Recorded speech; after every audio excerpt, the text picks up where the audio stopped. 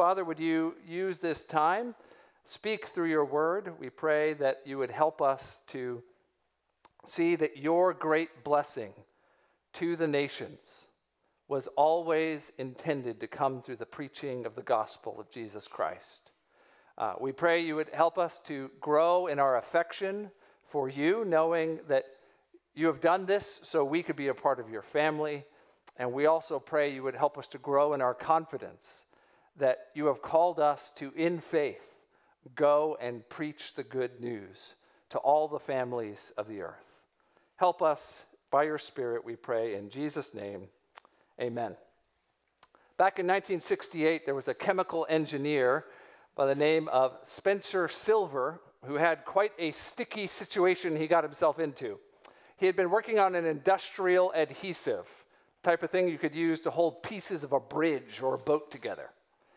But unfortunately, the substance he came up with proved to be unbelievably weak. So weak, in fact, that a person could very easily stick it to something and then take it off. He could think of no good use for this failure of his original plan. So for years it sat on the shelf until another engineer came along and heard of it and had a different application altogether in mind. He was at church on a Wednesday night at a prayer meeting, and they were singing from a hymnal, but he kept losing his place, but was flipping between the different hymns. So he stuck little pieces of paper in the hymnal so he could flip back and forth, only the paper would just fall off. It wouldn't stay in place. But he found that Spencer's weak adhesive would allow the papers to stick and then be taken off and unstick. Stick, unstick, stick, unstick. And he thought, aha, I found a new use for this otherwise useless adhesive. And thus, although it wasn't plan A, the plan B turned out to be called sticky notes, those little yellow pieces of paper that are oh so satisfying to stick and unstick, stick and unstick. If you're in business, you know how important it is to be adaptable. None of our plan A's work out exactly the way we think they're going to. So we need to be able to shift to plan B when things don't go according to plan. That's useful in business. It's certainly useful in your everyday life, just living life as a person. Your plans are in pencil. They need to be erased. And you need to be able to adapt to plan Bs. But it's a really significant problem when we try to apply that sort of thinking to what God is like. Sometimes even Christians are guilty of thinking that God had a plan A, a really good plan A. He intended to bless the world, and he intended to do it through a particular nation, the nation of Israel. But somewhere along the way, his plan went off rails. But good news, God is good at shifting from plan A to plan B, and so he came up with a wonderful plan to bless the world on the fly, preaching the gospel to all the nations. Well, as unbelievably wise as that might be for one of us, it is utterly beneath the God of heaven to think such a thing. He is the God who plans the end from the beginning, the ones whose plans are formed in his own counsel and cannot be thwarted by even the mightiest kings of this earth. And this morning, my burden is to show you that from the beginning, it was his perfect plan to bless the nations through the gospel being preached. That the gospel was always his plan A for how to bless the nations. Now, that's important for us because our entire missionary endeavor to lead people to know and trust Jesus rests upon whether we have confidence in God's perfect plan to do what he says he will do, to bless all the families of the earth. So this morning I'm going to try to show you that from two sections of Genesis 12, verses 1 through 3. I'll give you those sections ahead of time. First, in verse 1, we'll see the call to go in faith. The call to go in faith. Second, in verses 2 and 3, we'll see the promise of God's great blessing. The promise of God's great blessing. And in all of this, we'll see that from the beginning, the gospel was God's perfect plan for the nations. Let's begin in that first one, the call to go in faith. And we've not been studying the book of Genesis. We're in chapter 12, so let me catch you up on what's been happening. Genesis has been rightly described as a book of beginnings. It starts off really, really good. God makes the world and the heavens and the earth and everything in it, and it is all perfect and good. The pinnacle of his good creation are humans. A male and female, he made them in the image of God. The world that God created glorified him, and it was off to a good start until chapter 3 of Genesis happens, and then things all start spiraling down. The original humans, Adam and Eve, they sin and rebel against the good God that made them, and that because of that, sin and death enter the world. And each descendant of Adam and Eve, each generation, seems like they just put more distance between them and God. They have different types of sins, murder and lying and greed and even worshiping other gods, what's called idolatry. But inevitably, the story gets darker and darker until we get to Noah, where we're told that every intention of people's heart was to do evil in that time. And that results in God wiping off virtually everyone on the face of the earth except Noah and his family, who are righteous in a wicked world. And yet, even wiping the slate clean, so it seems, doesn't solve the fundamental problem. As soon as Noah and his family are off the ark, Noah plants a vineyard, makes wine, and gets drunk. And then his sons commit great sin while he is in a stupor. Now, all of this is showing, Genesis is showing a very bleak picture of what's happening in the world up until now. But that's all about to change, because chapter 12, God is going to take initiative. Because God has a perfect plan to bless all the families of the earth. Tellingly, chapter 12, verse 1, starts with God initiating. We're told that, now the Lord said to Abram. Now, up until now, we do know where Abram's family comes from. Chapter 11 ends with the genealogy telling us his father Terah. And yet, there is nothing especially noteworthy about Abram that we know. It's not as if he has been off doing charitable works for people or he has been especially pious of heart.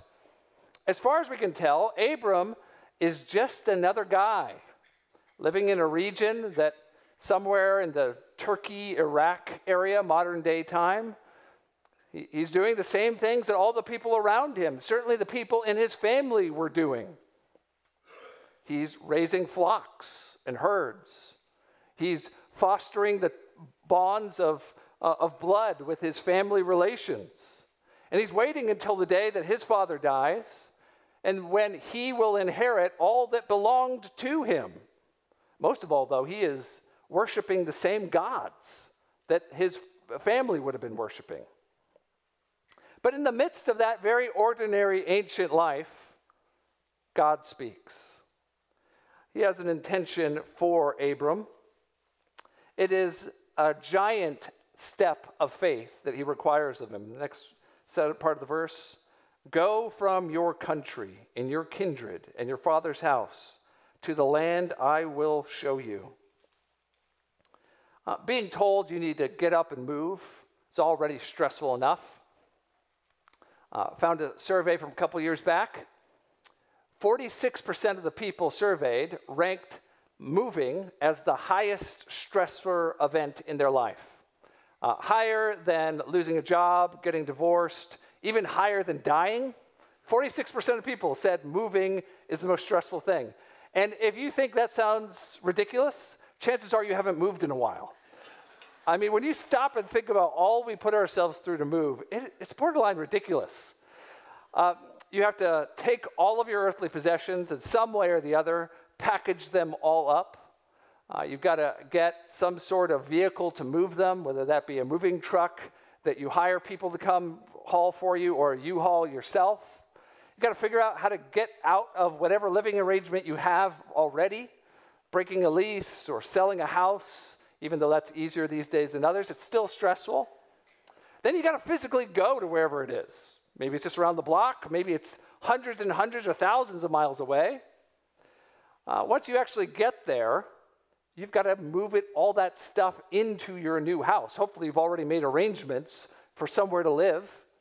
And then you begin the process of unpacking the truck, and hopefully you don't throw out your back in the process.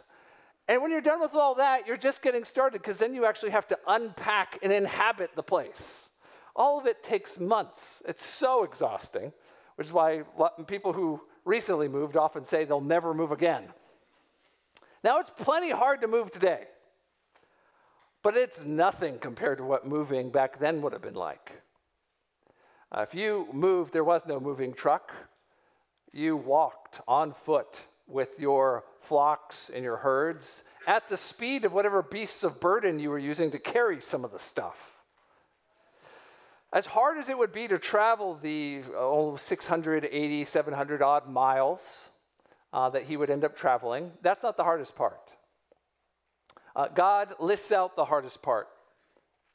You were to go from your country and your kindred and your father's home.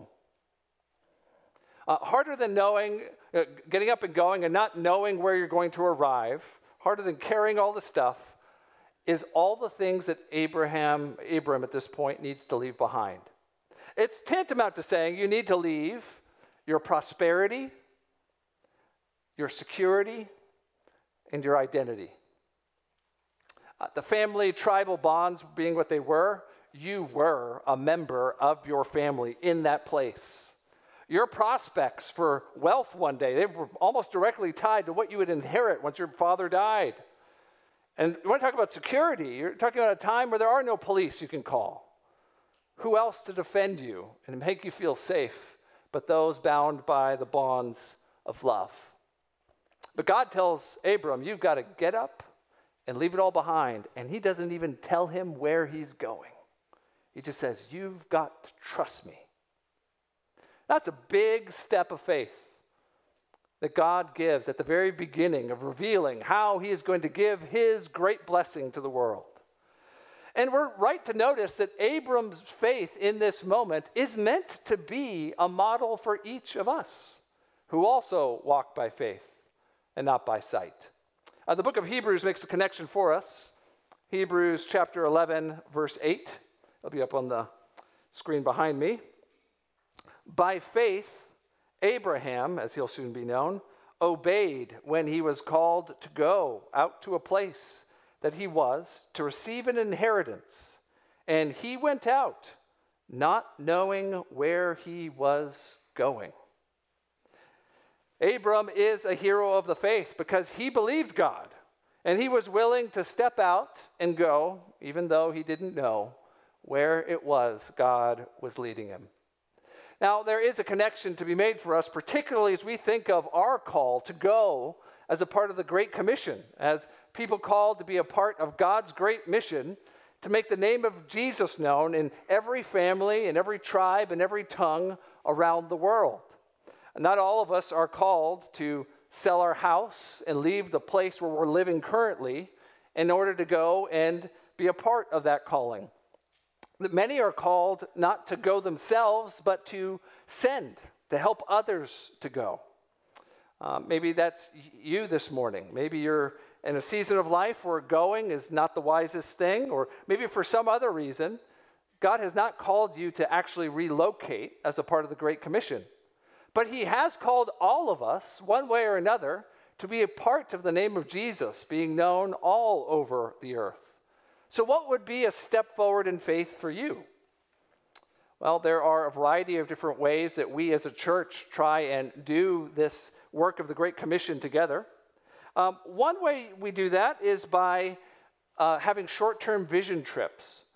Those are the types of trips that you don't have to quit your job or sell your house to go on. Usually they're about a week, maybe 2 weeks if they're long. Certainly there are sacrifices involved. You might need to give up some vacation time. You might have to spend some of the money you would set aside for something else. Certainly there is faith involved in going on them. You're very likely to go to a culture you're not familiar with. You're very likely to be relying on others to help you catch a vision for what God's doing around the world. And you're certainly relying on God for this to be a fruitful spiritual experience. And yet, if you talk to many Christians, these short-term trips have a way of solidifying your role in the body of Christ and helping you to see what God's doing and know that you can be a part of his mission to reach the nations. We as a church have a trip coming up in December. It's a trip with the Filter of Hope. It's being led by Jeff Johnson, one of our members. It's going to Guatemala, and it provides water filtration to people who don't have access to clean drinking water as a way to be able to open up evangelistic conversations. I know that there is still room in that trip. And so if you've never gone on a vision trip or a short-term trip of some sort, I want you to ask yourself the question, why wouldn't I go on this trip? Well, what is preventing me from doing so? Is it impossible for me to get my passport updated? Might not God provide the funds and the time?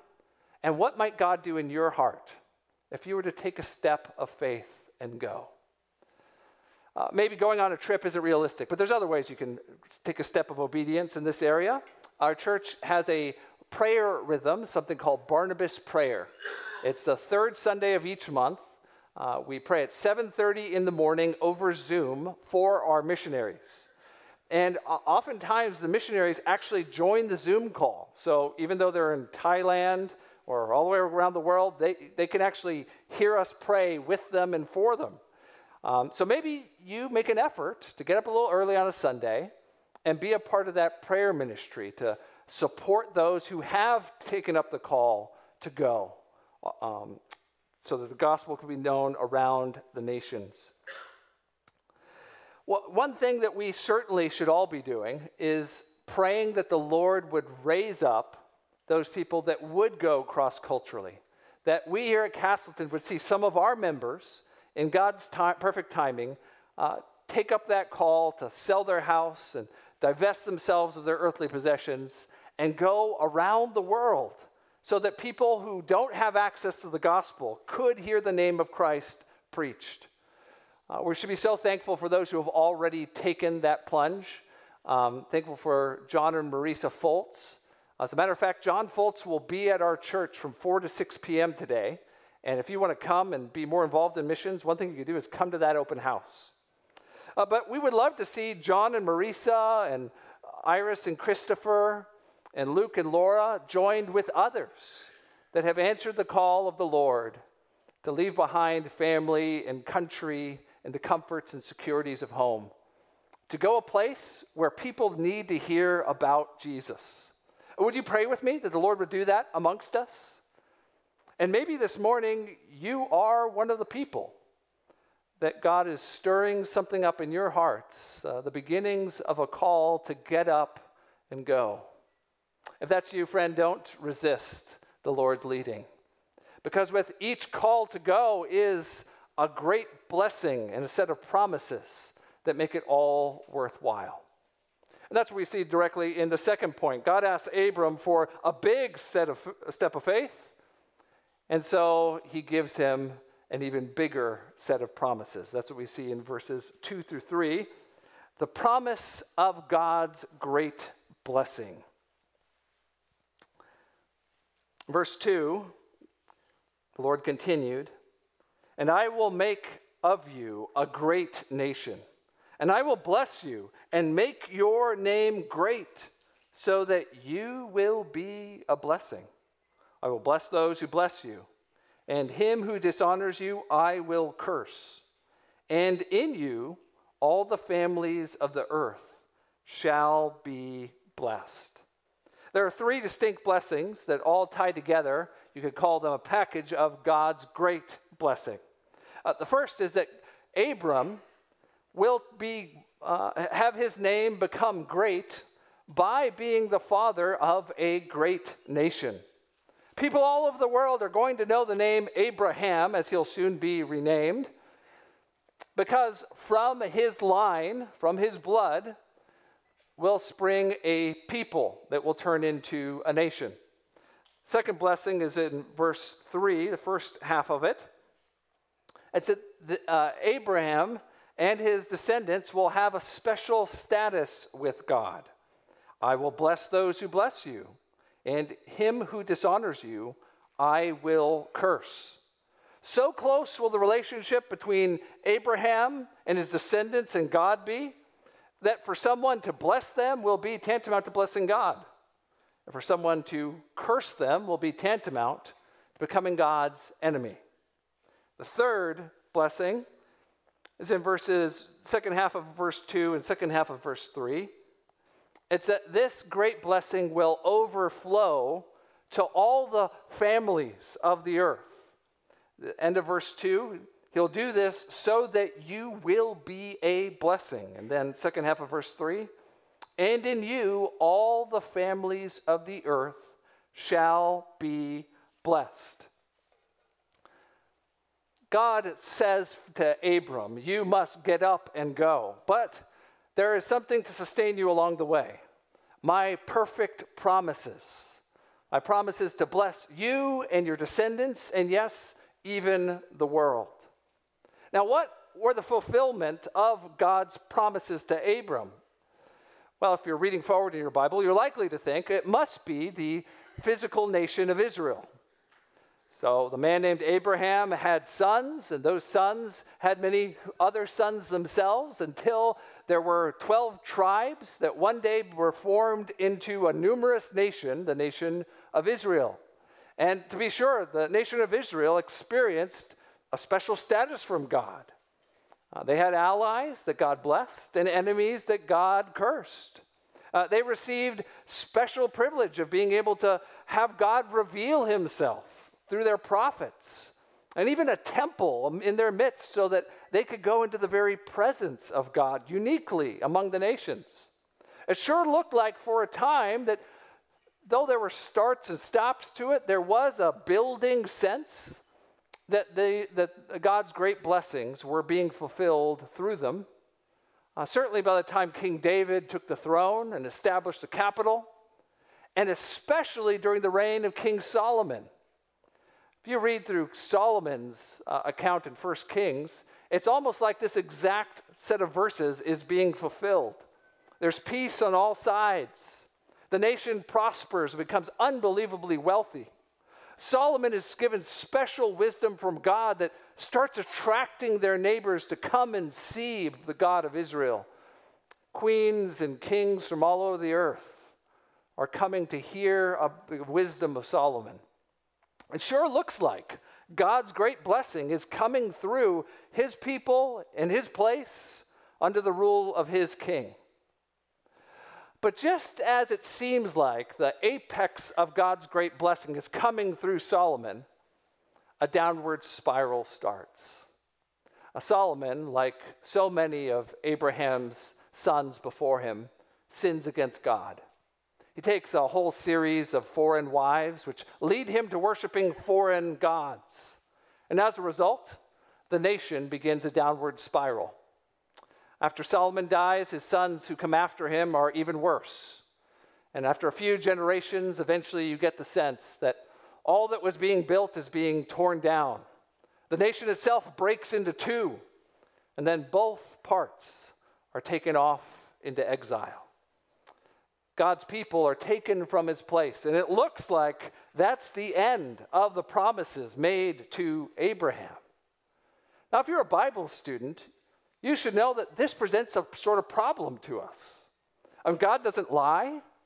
He doesn't say things and not follow through on them. So what in the world are we to make of the promises he made to Abram and the seeming failure of those promises in the nation of Israel? Well, this brings us back to that thought I started this sermon with. There have been some preachers that have tried to solve the puzzle by saying, well, God had a plan A. That was to bless the whole world through this special nation, the nation of Israel. But when they rebelled and failed, well, God showed that he's adaptable, and he switched over to plan B. That is, he sent Jesus, and then after Jesus' death and resurrection, he gave his apostles the mandate to go and preach the gospel to all the nations. Life gave God lemons, And thanks be to God, he made lemonade out of it. That's how the thought kind of goes. I heard one preacher put it this way. It's a little bit like a football game. The first half didn't go well, so God, being the coach, decided to pull the quarterback and put in Jesus, the backup, and after that, everything went perfectly. While I appreciate the desire to defend God's character, again, that falls far short of the God who knows the end from the beginning and is sovereign over all. And in fact, if we pay close attention to his promises to Abram, and even the way the Bible itself interprets it for us, we'll see that it's been from the beginning God's perfect plan in the gospel to bless the nations. How can I say that so confidently? Well, because of a passage in the book of Galatians. So flip with me, Galatians chapter 3, verses 7 through 9. Galatians 3, 7 through 9.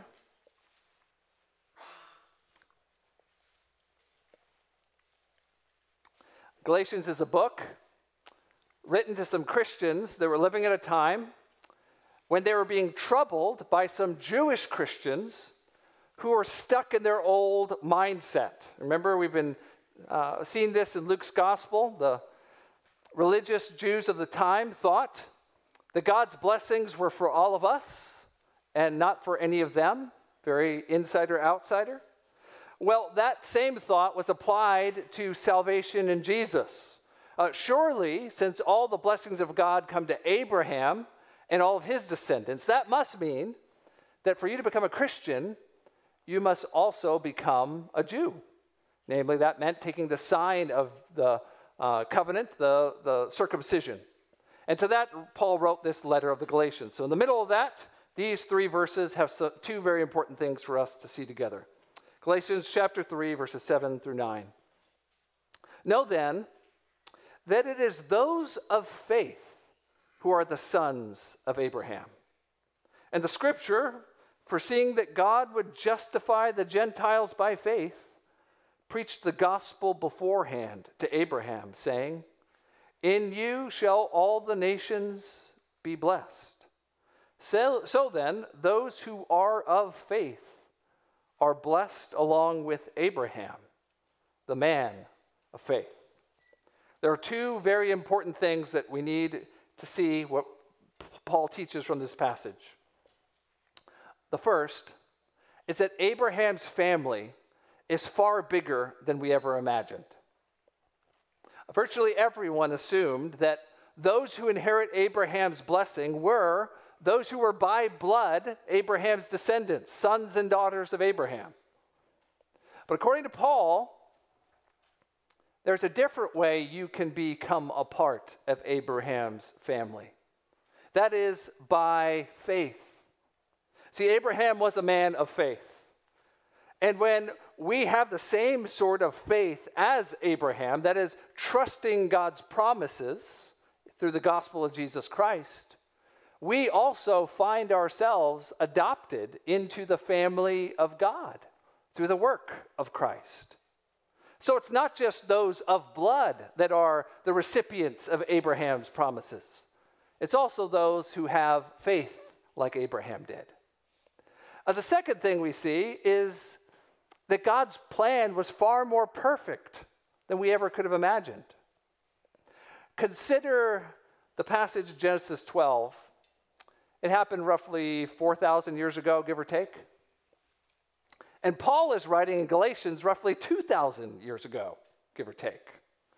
Between then, there was a lot that people didn't understand about God's perfect plan in the world. But according to Paul, when Abraham heard God say, "Through you, all the nations of the earth will be blessed," in that moment, he was truly hearing a version of the gospel of Jesus Christ. Now, Abraham didn't understand all of it. He certainly didn't know that this would come through the death, burial, and resurrection of Messiah Jesus. But he knew somehow that God's promises to him were not just for his blood kin, but they would somehow reach all the families of the earth. Now, all of this gives great justification for one of the great marks of Christian culture and heritage, That song, Father Abraham had many sons. Everyone knows it, right? I love Dr. Phil Ryken called it the Christian version of the Hokey Pokey. Love that. Now, it's a fun song. My guess is almost all of us know it. Father Abraham had many sons had Father Abraham. I am one of them, and so are you. So let's all praise the Lord, right? Now, that's not just a fun song we teach our kids. I was so encouraged when I asked my daughter what that song meant. She told me that Miss Loretta taught her what it meant. That it meant that if you had faith, you were in Abraham's family through the gospel of Jesus. So praise God for Loretta's ministry. And praise God, the truth of that song is true of each and every one of us. And it's been true for those for 2,000 years now that have heard the gospel of Jesus preached, no matter what tribe, tongue, nation, or people group they came from. That when we, through faith in Jesus Christ, take that step of obedience, that we are adopted into the very family of God's great blessing, along with Father Abraham. Now, why is this important for our task of global missions?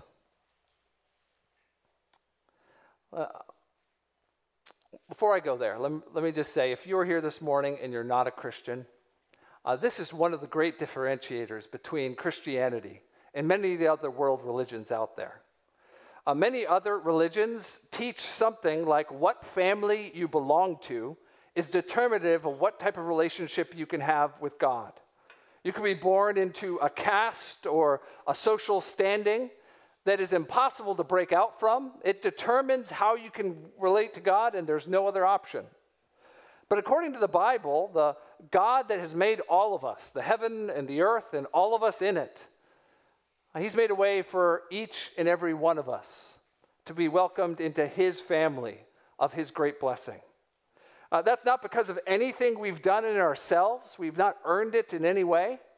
It's wholly an act of His initiative and His grace.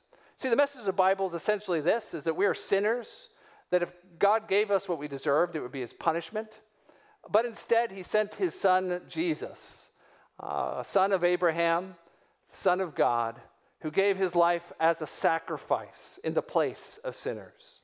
That means that you can be forgiven of each and every one of your sins. And even better, you can be brought into the family of God. It doesn't matter what family you grew up in, or what nation you were born in, or what people group you identify with. God universally has made this offer possible. But it requires something of you, friend. It requires that you repent of your sins, and through faith, that you take a step of obedience, that you believe that Jesus really did these things, and that you begin a journey living your life as one of His disciples. If you have questions about any of that or how to become a Christian, after the service I'll be available. Just come up and ask. I would love to fill in some of the blanks so that you can join the family of God today. Now, to those of us who are a part of the family of God, I think that this is the foundation for our enterprise of leading people to know and trust Jesus all around the world. Think about what it would do to your confidence in yourself, getting up and going and moving around the world, or sending someone else to do that, if you thought that the gospel being preached was God's pretty good plan B. But God doesn't have plan Bs. He has perfect plans that He at times lets us in on what they are. And we live at a time where we know that from the beginning it has been His perfect plan that the nations be blessed through the gospel of Jesus. So when we send someone around the world, or we go ourselves in obedience, we can have perfect confidence that this is what God is using, and this was His intention from the beginning, to bring people to know Him and be loved by Him and the family of His great promise. One of the other implications of this has to do with how we do missions. Some people have taken this Genesis 12 passage and zeroed in on that phrase in verse 2, so that you will be a blessing, and turned the entire missionary enterprise into nothing more than benevolent goodwill acts. As long as we are being a blessing to people, then that is God's purpose for us as Christians. So everything from digging wells to building hospitals or founding orphanages, all of that is called Great Commission missions. Now, I don't for a second want to discourage us from doing those things. Those are amazingly wonderful things for Christians to do. And in fact, at times they are a very helpful complement to the preaching of the gospel. But if we take Paul's words seriously and God's words to Abram seriously, we cannot allow them to become a substitute for the preaching of the gospel. How is it that Abram brings God's great blessing to all the families of the earth? Well, it's by the preaching of justification through faith in Jesus Christ. Now, that has everything to do with what the mission we send our missionaries out on is. We don't send people just to do benevolent good works. We send them to make disciples. And that means being explicit at the gospel of Jesus, whether that's open-air preaching to hundreds at a time, or one-on-one relational evangelism and discipleship. We are not accomplishing our mission unless we are doing this thing, that is preaching the gospel of Jesus. Now, praise be to God that all of our global outreach partners are gospel-saturated people and do this so well and intentionally. But brothers and sisters, let's always insist that we allow our efforts in the area of global missions to follow the pattern that the Lord's laid down and told us is his purpose to bless the nations through the preaching of Jesus Christ crucified and raised from the dead. Finally, I want to end the service on this. I want to end it in the arena of the personal way that you think of your relationship with God. Sometimes people struggle with the idea that God is their father and they're part of the family of God because they have a lot about their earthly families, the baggage they bring into that idea. And there's many reasons why we're not thrilled or even proud of our earthly families. Sometimes there's great sin or shame, or even a sense that we're just not really wanted. Like we were an accident and family would be better off without us. But friends, what God has revealed and his perfect plan to bless the nations is that none of us are accidents in the family of God. That from the very beginning, this was his intention, to save you. There's not a thought that he wishes he could have gotten some other group of people, but he'll settle for you, he guesses. No, quite the opposite. From the very start, he had this perfect purpose, that the gospel of Jesus would be preached to you, and in due time, you would respond in repentance and faith, and you would be brought into the loving embrace of his family. So brothers and sisters, whether you have an earthly family that's lived up to its calling or not, would you know this, that you have a spiritual heritage that's worth boasting about? You are a son or a daughter of Abraham, and you are loved by your great Father in heaven because it was his perfect plan to bless the nations of the world, including you, through the preaching of the gospel. And lest we forget it, he gave us a regular reminder of his love through his family extended to us as we approach the Lord's table. Would you pray with me? Jesus, thank you for adopting us through your merit into the family of God. Thank you that you did not withhold your own flesh being broken or your own blood being shed, so that sinners like us could be redeemed. And so that we, people who were far off and had no reason to think that you would call us sons and daughters, could be adopted and embraced on the inside by the Holy Spirit. That we know that you are not ashamed to call us brothers and sisters, and that you will delight to spend eternity enjoying us, your spiritual family. Jesus, help us as we come to the Lord's table to remember our connection to each other, that through faith we are truly a family. Help us also to remember that we are united to all those around the world and down through the ages that have believed the same gospel, that the family of Abraham is far bigger than we've ever imagined, and that your blessings to us are so much better than we ever could have hoped for.